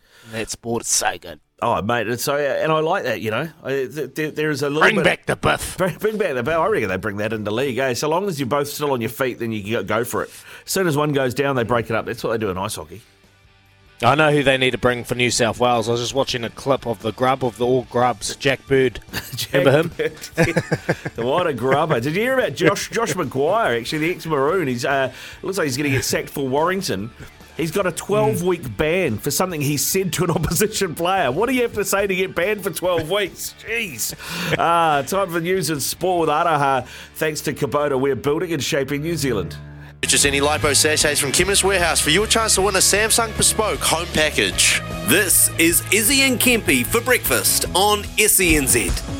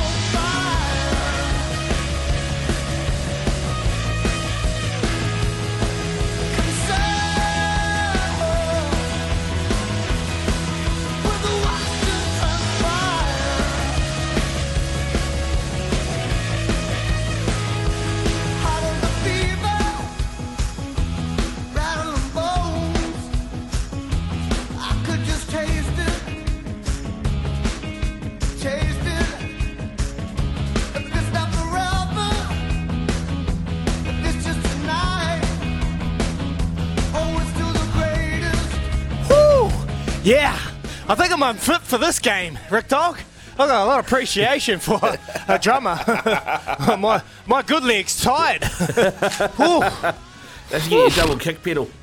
Double kick pedal. Double kick pedal. I might have to get a robot to help me out, mate. I'm absolute puff. Just shows how unfit I am. I'm going to the gym after this. All right. 10:30. I'm going to go push some tinner for the upper body. Get me ready to make a comeback. There's funnier things that happen in sport. There's plenty going on. And, well, Josh Ryan, he's getting ready to rip into the Reds this weekend. He's playing prop. He's come over from Ireland. He's a big man. Wonder how he thinks I'll go. Josh, how you going, bud? Not too bad. How are you? Good, thank you. Good. Appreciate you coming in. Yeah, good intro, mate. Hey, how you doing, mate? You obviously made the trip over. You enjoying your time in New Zealand? Yeah. Got over here in February, and it's been just flown past the last few months. Like, my time's nearly coming to an end now, so hopefully, fingers crossed, another 3 weeks, get to a final and get a medal. That'll be nice. Apologies, mate. Apologies. I was getting too caught up in the sex on fire out of the Kings of Leon. I called you Josh. I mean, John. What an idiot. John, appreciate you coming over, mate. Hey, obviously... That's perfectly understandable. Yeah, I'm getting caught up in my own emotions here. Hey, John, look, you've made the trip over and you've had a lot of game time within the New Zealand ranks and playing down under. How have you found the difference? Have you had to really mould your game to suit the Kiwi way? Do they play a faster brand? Have you had to develop? Yeah, definitely I've had to adapt. Like, I'm the ripe old age of 34, so coming down here and playing a quicker tempo of rugby was a big shock to the system. I'm after shifting about 3 kilos, so like yourself, dancing to the music there, I had to do a bit of dancing myself to lose a few kilos, and it helped me get around the pitch basically a bit quicker. And yeah, besides that, it's been great. I've loved the brand of rugby, and a little bit different, just a bit looser here. So hence the losing the weight and more ball and play time. So that's kind of my synopsis of it anyway, as a front row forward, that is. Yeah, you feel like you've got, with it, as you described, a little bit looser. You've been able to live that dream out of using your number 8 offloading skills down here. I'm trying to think if I had any offloads down here. That'd be big. I'd have to dig into the archives there. I'm usually a truck up merchant and give someone else quick ball so they can do the skills. But no, it's been pretty cool. Like, you know, Northern Hemisphere rugby, kick the ball to get into certain territory. Here it's like they kick the ball just to get it back, and I just think it's really good to watch for the fans. I'd say, well, they definitely probably watch this rather than maybe some Northern Hemisphere rugby. Now that said, Northern Hemisphere rugby's kind of catching up a bit, hence Ireland being number 1 in the world. Yeah, well, it's nicely dropped in, John. Nicely dropped in. I had to drop that in. I am fair play too. Fair play, you've earned it. Have you been talking much to Andy Farrell? You got your eyes on France? Well, to be honest, they've named the squad, so I'm not in it. But they were great help to me this year. I obviously was in England this year at Wasps, and England rugby's not in the best shape in the world, and my club went into administration. So I got good help from the national coaches, kind of getting me back into Ireland on a short term, and this grew from being back in Ireland, just continuing playing. So the Chiefs contract came as a result of managing to get that short term, and obviously the opportunity to play Super Rugby came knocking. So that kind of eliminated me from any Irish conversations until I get back to Ireland. There was a lot of talk about peaking too early. Now, we don't want to get too much into it, but obviously you lost to the Reds, and you went, at home in Taranaki, and then you've made those adjustments. There was a lot of people saying that you might have just got a little bit comfortable, or you might have just relaxed in that, but the last couple of weeks you've proved that wrong, particularly over the weekend when you travel to Perth. It's a tough place to play, and you absolutely dominated. What are the changes that you have had to make this week, knowing that the Reds outfit will be coming over full of confidence, knowing that they beat you last time? Yeah, we know exactly they're going to be a challenge, and when we played them down Taranaki, it was one of those games that not whole pile was going right for us, and they were being a nuisance in the breakdown and stuff. So that's an area we look at as the breakdown. That's where they're strong. And my kids are after the door down here. They are, but it's an area we'll go after a set piece and ruck, because they're quite strong there, and they scored tries from all in the pick and goals. So that's another area we look at, but we certainly won't be going into this game with any complacency. All right, John, what are the kids up to in the background, mate? Have you not fed them yet? Well, no, they're not fed, and I'm in a room barricaded in, and the room seems to have been got at earlier because there's Lego everywhere. So, yeah, it's a bit mad. Oh, mate, how have the kids? How's bringing the family been down here for them? That experience. How have they adapted to New Zealand? They have loved it. They're in school down here. So my 5-year-old is in year 1, and my daughter is in play school. And they love it down here. It's great. But yeah, it's kind of going to be. We've started telling them now we're going home soon, so they're a bit excited about going home. But I think they'll be sad enough to be leaving some of their friends here after building up relationships the last 3 months. What does the future look like for you, John? Obviously, you've made the decision. You've come down under. You're 34 years of age. Have you still got plenty of juice left in the legs to give back to the game of rugby? You're going to head home and start and play some club up there? Yeah, so I'm going back to Ireland, and I'm actually re-signed with Munster in Ireland for another year, and we'll see what happens after that year. Like, I'll be 35, and I'll be still looking for another year, I'm sure. But yeah, I'm getting on now, but I still need to get that I haven't won actually any medals at kind of a club level, so a Super Rugby medal will go a long way, and maybe get me a taste for a bit more. Well, you've missed out because the URC, they just won it over there, Munster, so you would have been proud sitting and seeing them win that title. But on the flip side, Leinster, leading the competition all areas, couldn't get it done, so you would have been happy seeing that as well. Yeah, well, it was bloody, you're rubbing it in now. I missed all that. But look, no, I'm looking forward. I'm pretty happy where I am, but I was down in Canberra with Alex Lankeville, the centre, so he's going to Munster. 2 of us were up at, I think it was 2:30 in the morning. The game kicked off. We stayed up all night watching that game. It was unreal to watch. So, yeah, really delighted for them, but also kind of half gutted I missed the celebrations more than anything. They went mental. Yeah, because John, you're Cork born and bred, right? So you're red and black. It's that Munster Leinster rivalry is like sort of Canterbury Auckland, isn't it? Yeah, exactly. So it's it would be quite similar to that. And the first game I came down here, I got off the plane and I went to, let me try this, Pukikoi. Yeah, nice. I think that's it. Yep.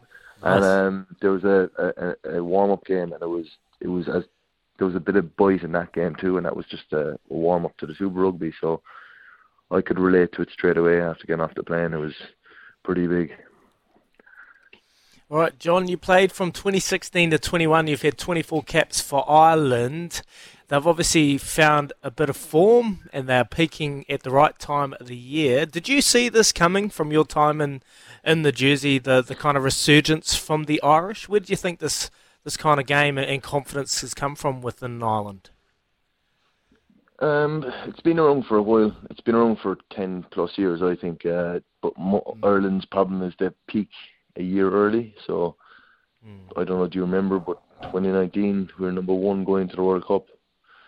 Yep. And it didn't go our way, did it? So we haven't actually seen a semi-final. We've never seen a semi-final in the World Cup. So it's something. Peaking early is all good, and being in good form is all good, but winning a World Cup's amazing. Getting to the semi-final will be absolutely huge at the moment. That sounds really small, but it's just getting a monkey off the back. They need to progress. They're just falling short a lot. So hopefully this year's the year that they kind of go the whole way, and it'll be unreal for Ireland. Even I think it'd be unreal for World Rugby if Ireland won a World Cup. It would just open the game up more. You guys have enough. You guys have enough. South Africa don't have enough. So we'll give Ireland one. It'll be good for the game. So long as those blokes in white don't win it, mate, we're all happy. Yeah. Fair play. Fair enough. Oh, that's probably my only doubt I have is with Ireland. They do peak at certain times. Have they peaked early? Look, just a question for you before you go. If Johnny Sexton is injured, can they go on and win this? I think they can. I think they're growing a bit now with regard to 10 jersey, and the dependence on Johnny isn't there as much. Well, look, that's hard to say. They won a Grand Slam with Johnny, but it can't be there because Johnny's 30. I think he's 37. That's an old out half, or flight half, whatever you want to call him. First five, I don't know. I'm so confused down here. But 10. But I think there's players there to actually take the mantle on, and there's a great little player there from Munster, Jack Crowley. I think he could definitely take that on. Yeah, it almost feels like it's kind of, in a way, as good as Johnny Sexton's been for Ireland, Leinster, in a way, have held Ireland's progress back because they've had so many good 10s that they've sat on rather than, I'm sure Irish rugby would have loved to have had one running around for Connor, one running around for Munster, one running around for Ulster so they all get time. But I mean, I think last time Ireland came here, the 3 10s in the squad were all at Leinster and obviously they're not all going to be playing. Yeah, that's true. And it's tough. It's hard for young lads, young 10s who see Johnny at his age and they're saying, no, I'll just wait this out. I'm not going to go to another province. I'll wait it out. I want to play for Leinster. They're winning. They're winning a lot of medals the last 10 years. So people get the idea that Johnny might retire at 33, then 34, then 35, then 36, and he's still going. So it's kind of like, I suppose, they're waiting to take that mantle on, and hopefully they'd take it on for the next 10 years, and maybe it hasn't paid off for them, Leinster or Ireland. No, it's going to be interesting to see what unfolds later in the year, mate. John, we appreciate you coming on the show and sharing your thoughts. Good luck this weekend. Obviously, the Chiefs are flying, and with what's going on down south with a lot of injuries, I think it's been set for a swan song finish for you over here in New Zealand. Mate, just quickly, have you had a pie, a mince and cheese pie, or have you had a hangi yet? Kiwi cuisine, do you like it? I've had a bit, yeah, I like it, yeah, it's not too bad. I've had a few of them. Like, have you seen me? Of course. Have you seen me? We love our tucker. Anyway, lads, thanks a million for having me on. Really enjoyed it. Yeah, no worries, John. Thank you. It's our pleasure. Go well. Thanks, and mate. Good luck with the Chiefs this weekend. Hopefully we can get all 4 Kiwi teams into the semi-finals of Super Rugby. It's 8:17 here on Izzy and Kempy for breakfast. Thanks to Chemist Warehouse, the real house of fragrance. With Colgate Total Plaque Release toothpaste from Chemist Warehouse, now only $6.99. You're listening to Izzy and Kempy for breakfast on SENZ. 8:23 here on SENZ, Izzy and Kempy for breakfast. You can call us anytime, 0800 150 811, 0800 150 811, or 8833 is the text line. And I've had a few texts through, no name on this text. Please do, when you text us, put your name on it so we know who we're talking to. But morning, guys, it's like Christmas for an Aucklander. We've got the Warriors and the Blues tonight. Let's go, which is great, Izzy, but the problem is they're both on at the same time. So what are we going to watch? Well, that's I'm the going to watch question. Warriors. I'm going to watch Warriors. Yeah, Warriors in Canberra. I think it's a good game. Well, it's a big game. It's a big game for them. They're heading over to Canberra. They're taking on a team that's going to do their best for Jared Croker and his 300 NRL appearance. And they've obviously got a new starter and a big centre, Ali Loa Atoa. So, mate, that's one name I'm going to look at, seeing how his impact, like Kempy spoke about it earlier on the week, what he's been able to do. Jerry Siusu come on the show and his work at King's College. Like, he's a big talent. He's been carving up in the New South Wales Cup. So, mate, I absolutely can't wait to watch this game. Apparently his offloading game is next level. He's got long levers like Ali Latidi, but he's quicker, but plays in the centre. So, yeah, he could be a game changer once he gets a bit of experience under his belt, mate. Now, we've been talking about golf this week because of everything that happened earlier in the week with Live Golf and PGA now merging, as it seems. But, Izzy, you've found a story that is very, very interesting. It looks like golf might splinter further rather than actually come together. Yeah, there's an interesting story. So, if you remember a while back, Tiger Woods and Rory McIlroy backed their own golf league.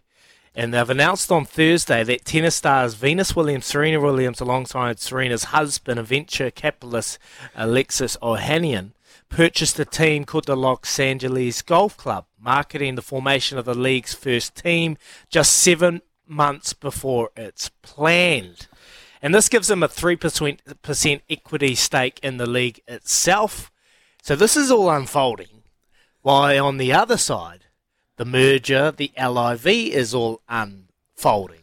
Now, for me, this is hypocrisy big time with what's going on. And this rings bells that Rory McIlroy is at the forefront in the media, diverting every conversation away what these two are doing. Isn't this similar kind of to what the LIV are doing? Obviously, they'll say it's not, and there's a lot of information that I probably need to get my hands on to have a read to really nail down it all. But when you first read that, it's pretty fishy, Ricardo. It is a bit fishy. I did think maybe this is Woods and Rory going, well, look, we don't want to be in bed with Liv at all, so we're going to do something different, right? So, the PGA has done us. They've hung us out to dry. They played the moral card. We stayed loyal, and now they've got back in bed. But this sounds like it's been on the cards for a while, so it doesn't feel like this is a reaction to the merger, right? This is something else. This is something else. This is a totally different format, and so all 6 of the league's teams are required to have control owner who holds at least 51% of voting shares and at least 33.3% equity in the team. The team's Old English infused branding was revealed Thursday by Serena and Ohanian alongside a promo video. The team's roster will be announced later this year and will consist of 3 PGA Tour players. The league plans to launch next January and will play its matches in custom-built Florida arena. Wow. Yeah, it's going to be really interesting, man, to see how this goes, because this does sound a bit like, Liv wanted to do teams golf. Well, this is kind of going down that era. And I remember being in the States a few years ago, Izzy, and it was kind of, UFC was big, but it wasn't as big as it is now. And there was this, I'm trying to remember the name of it. I think it might have even had Chuck Norris's name on it. It was like Chuck Norris's Combat Sports League or something like that. And they literally had franchises like this, but for MMA fighters. And they go to these arenas, and your team score. If you win if you and me fought, for example, Izzy, and you beat me on points, then your team would get X amount of points. But then if, Kez and I fought and Kez knocked me out, then they get more points because it's a knockout. But it was very much team-based, and I think you had 5 fights on the card, and it was team this versus team that, and it kind of feels a bit like that. Feels a bit like they've really gone for that sort of team dynamic, trying to get the whole franchise thing going. Do you like the team format? It's an e-sport league. Someone's come through on the text machine. Yeah, I understand that, but he's come out and said it stinks about the LIV format. Rory doesn't like it. He hopes it goes away because he's a purist. Now, this is totally different to the game of golf, and some of the names that have been thrown out is obviously Tiger Woods, Rory McIlroy, Justin Thomas, Colin Morikawa. More players will be announced at a later time, and each team will have $2.4 million. That is how the team kind of is reported projected to allocate for each of its team in an inaugural year.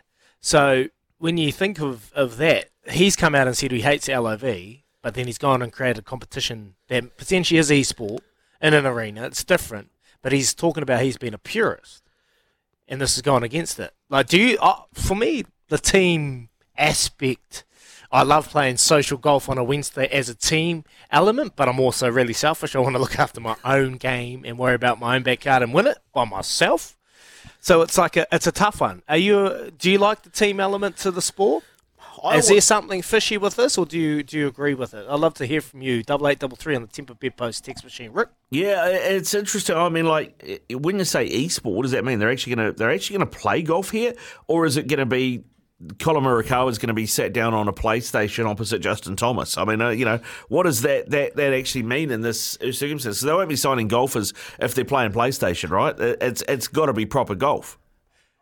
Well, the golf simulating world is absolutely thriving at the moment. You got Top Golf. You got Top Golf around the world. It's such a good format, but that's not That's kind of different format to simulator golf. When you go to these outfits down here, I head to a place, X Golf in Christchurch. It's great. You just sit into the screens, and that's kind of esport. Esport is $1 billion industry.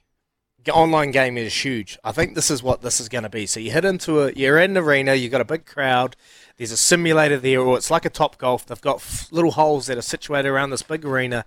You hit it in there, it's fun, it's different, and it's innovating for the game of golf for sport. But with Rory's comments, it just goes against what he's saying. It's not very traditional, is it? Like esports in general is not very traditional, if that's what he's talking about. But it's an interesting one. I'll be interested to find out more about it and to hear from you on this as well. I mean, I've always thought of golf as an individual sport rather than a team sport. That's kind of in its purest form, like the PGA Tour.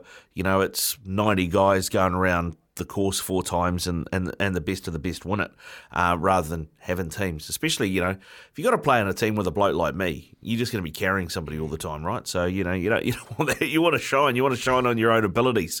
That's what you want. That's what I reckon. I reckon it's more an individual sport than a team sport. Totally agree. Does Saint Rory? He sure does look dodgy when he's giving interviews. A laugh out loud from Chris. I think there's plenty going on in the back room, mate. He's got plenty of money, but he's had a wee dig at another league himself. Hypocrite. Give us a call, 0800 150 811 or text us 8833. Our lines are open all the time. Just about time to catch up with Pip from the TAB right now, though. Let's head away and catch up with the latest in news and sport with Araha. Thanks to Kubota, together we are building and shaping New Zealand.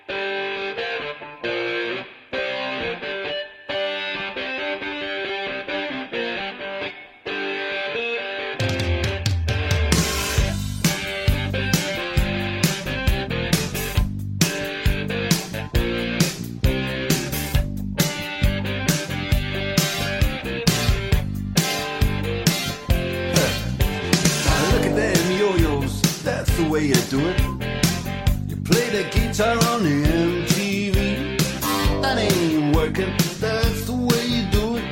Money for nothing and your tricks for free. Joining us to tip us into how we can get some money for nothing is Pip Morris from the TAB. Bet live on your favourite sports. Download the TAB app today. Morning, Pip. How you doing?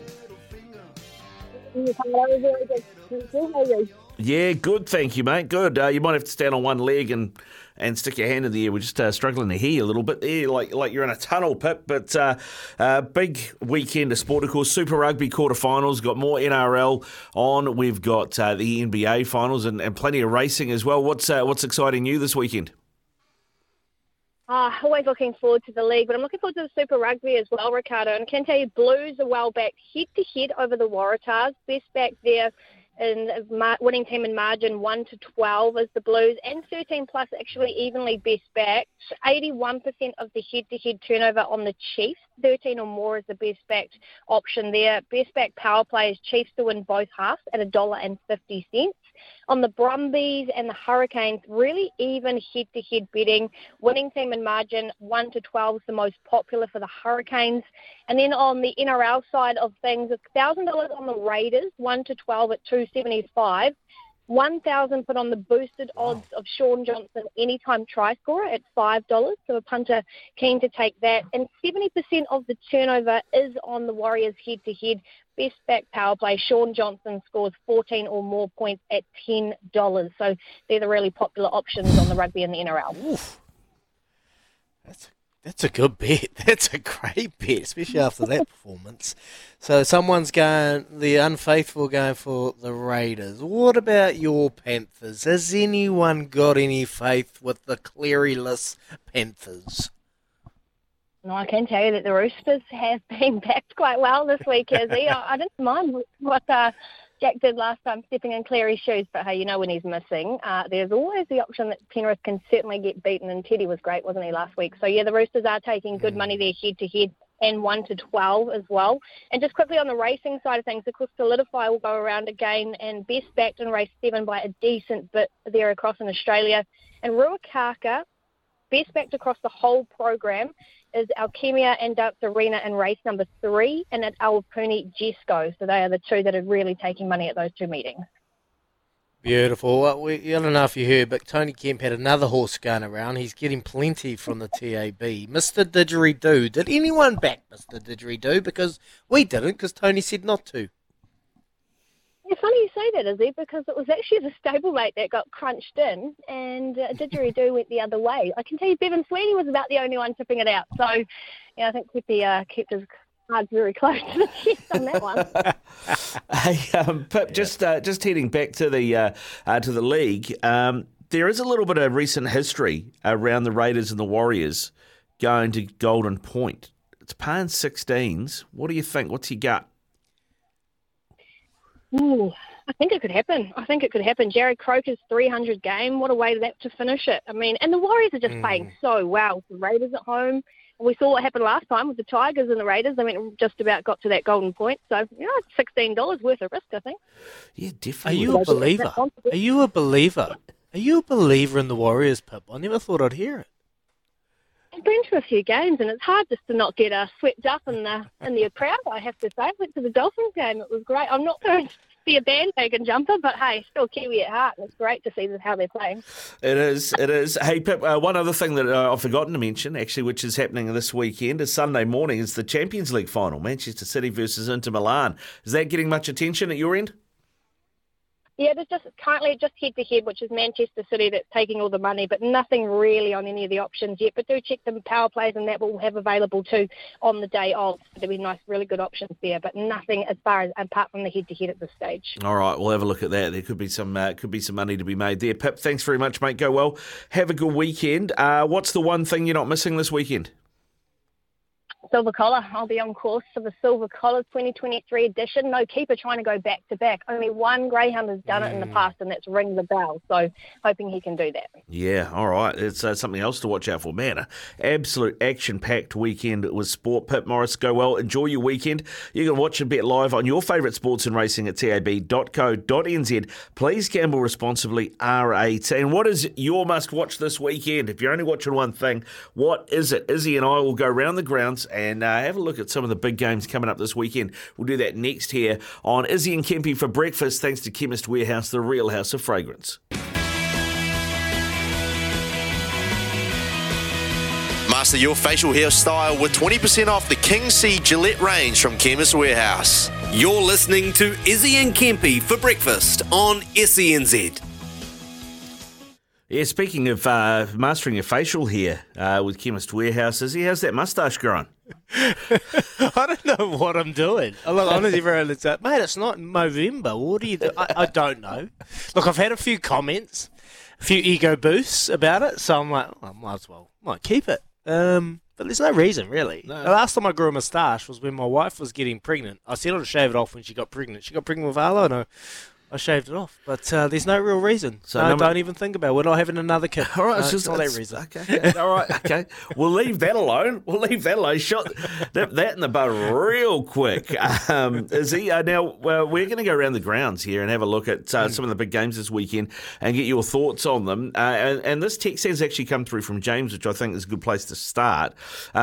Hey guys, just wondering if that debutant warrior, he's talking about Ali Leatoa, making his debut, is going to be marking Croker in his 300th game tonight. Surely they wouldn't put that kind of pressure on the new kid on the block. I feel it's a bit unfair. Maybe he's on the other side, but that other Canberra centre's a bit of a gun too.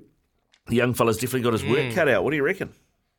Yeah, he will have his work cut out, but that's what you want. You want someone that is fresh, new. Look, they'll rally around him when you got a debutant playing in the team. They won't just leave him out in the lurch. I think the edge defence has been outstanding this year, particularly with Montoya and Dylan Watani-Zelezniak. They've had a real connection around that edge. He wouldn't be put in there just to be thrown under the bus. But hey, you're marking a guy that's full of emotion, full of pride, and wanting to prove everyone wrong. So it's going to be a difficult night, but mate, from what I've heard, I've never seen this kid play, but from what I've heard, there's big raps on him. So I'm going to be watching that game tonight instead of that other game, and I'm going to be watching it with interest. Can't wait. All right. Well, I like he said that other game, mate. A couple of your good mates, DC, He didn't play, mate. Ali Williams. He didn't play. So can you just put Signs, that out of your mind? They played for the Blues. He mate. trained. He trained. He trained. He trained in a Blues in kit. a weather jersey. He played in a He did. Blues training kit. Yeah. That's like Ruben, our manager in the back room. He's just a fan. He's just been a fan, mate. Oh, is that what it was? He's just been a fan. Okay. Yeah. So the Blues will win that. The Blues will win that. 2009 was the last time the Waratahs went to Eden Park and won that game. I think the Blues will be too good for them this week. And Beauden Barrett's back. We're expecting big things from him. And Mark Talia, look, he's just unplayable, unstoppable at the moment. It's just their ability to get him in the game. They've got a forward pack that's been ravaged with injuries in the locking department. So that's where they're going to have question marks around the line-out. But Paul Tito was on the show yesterday, and I know he'll be wary of that. I'm expecting the Blues 11-20. Blues 11-20. It is paying $3.50 at the tab as well, just quietly. Yeah, that's our multi. Come on. No wonder you're riding at home. We've got some afternoon footy tomorrow at FMG Stadium. The Chiefs take on the Reds. We've had John Ryan on. Reds are the only team to have beaten the Chiefs this season. Any chance they go again? Nah, no chance. I don't. Like you give them some sort of chance. I didn't think they'd go to Taranaki and beat them there. But I think from that little blink in their armour, I always said that's the best thing that happened to the Chiefs. You know, like when you get a little bump in the road, it actually brings you down to earth, creates a lot of edge, and I think they're going to go on. Yeah, and they'll get to that final and have a good crack at it. But they'll be too good for the Reds. We've got the Blues through, we've got the Chiefs through. The Crusaders against the Drua. We've kind of talked about this a bit earlier. It's hard to see the Drua winning in Christchurch, isn't it? It's hard to see the Drua come in here to a cold, miserable, scaffolded stadium and put on a performance. But like I touched on earlier, this is a team full of athletes that can open teams up. They've clean line breaks. I touched on it earlier. 13 clean line breaks compared to the Reds 0 in that performance over the weekend. That just rings to me. This is a team full of athletes. If you watch that try on the weekend from the loose forward, he went about 70 metres to score. It looked like an outside back. They play an unstructured game. They need to go there, get the cold weather out of their heads, get everything out, and just play rugby and play their style of rugby, which is LQB, lightning quick ball from the ruck, unstructured play, get their ball players in positions where they can have one-on-one attacking opportunities. They could create a bit of havoc. But in saying that, Crusaders all day. Crusaders all day. All right, that leaves us with one quarter-final, and this is the one that probably deserves the most attention, the Brumbies and the Canes. Canberra, a lot of people say, tough place to go. It's cold, etc., etc. It is tough to beat the Brumbies there, but I don't feel like the Brumbies have been as good this season as maybe they were in the last couple. No, that's the only thing probably helping them is the travel and the cold weather. You know, but it is cold in Wellington, so I think Wellington have the team to go over there and disrupt. You know, they're a back against the wall kind of team, and it's just whether they're in the. It all comes back to mentality, mindset. You know, that's all it is. That's the only thing stopping this Hurricanes team from going over there. If they get caught up in the structured style that the Brumbies play, let them give penalties, kick to the corner, get them more going, set piece, it'll be a tough night. Go over there, play, unstructured footy, and disrupt them in that sense. And look, I think the Brumbies will win, but on the other side, I'd love to see the Hurricanes go get the job and have 4 teams potentially vying for that Super Rugby derby. Oh yeah, I tell you what, we'll have to get some Aussie guests on the show next week if it's 4 Kiwi teams in the semi-finals. That'll be. I don't think they'd care. That'll be a bit of fun. It's a bit of fun. Hey, I was looking at the NRL. We talked obviously Warriors Raiders. Probably the standout game though for the weekend from the NRL is Sunday at 6. The Storm host the Sharks. It's 5th versus 4th. I've taken the Sharks in my tips, but they're the outsiders. They're paying I think $2.50 and the Storm are about $1.50.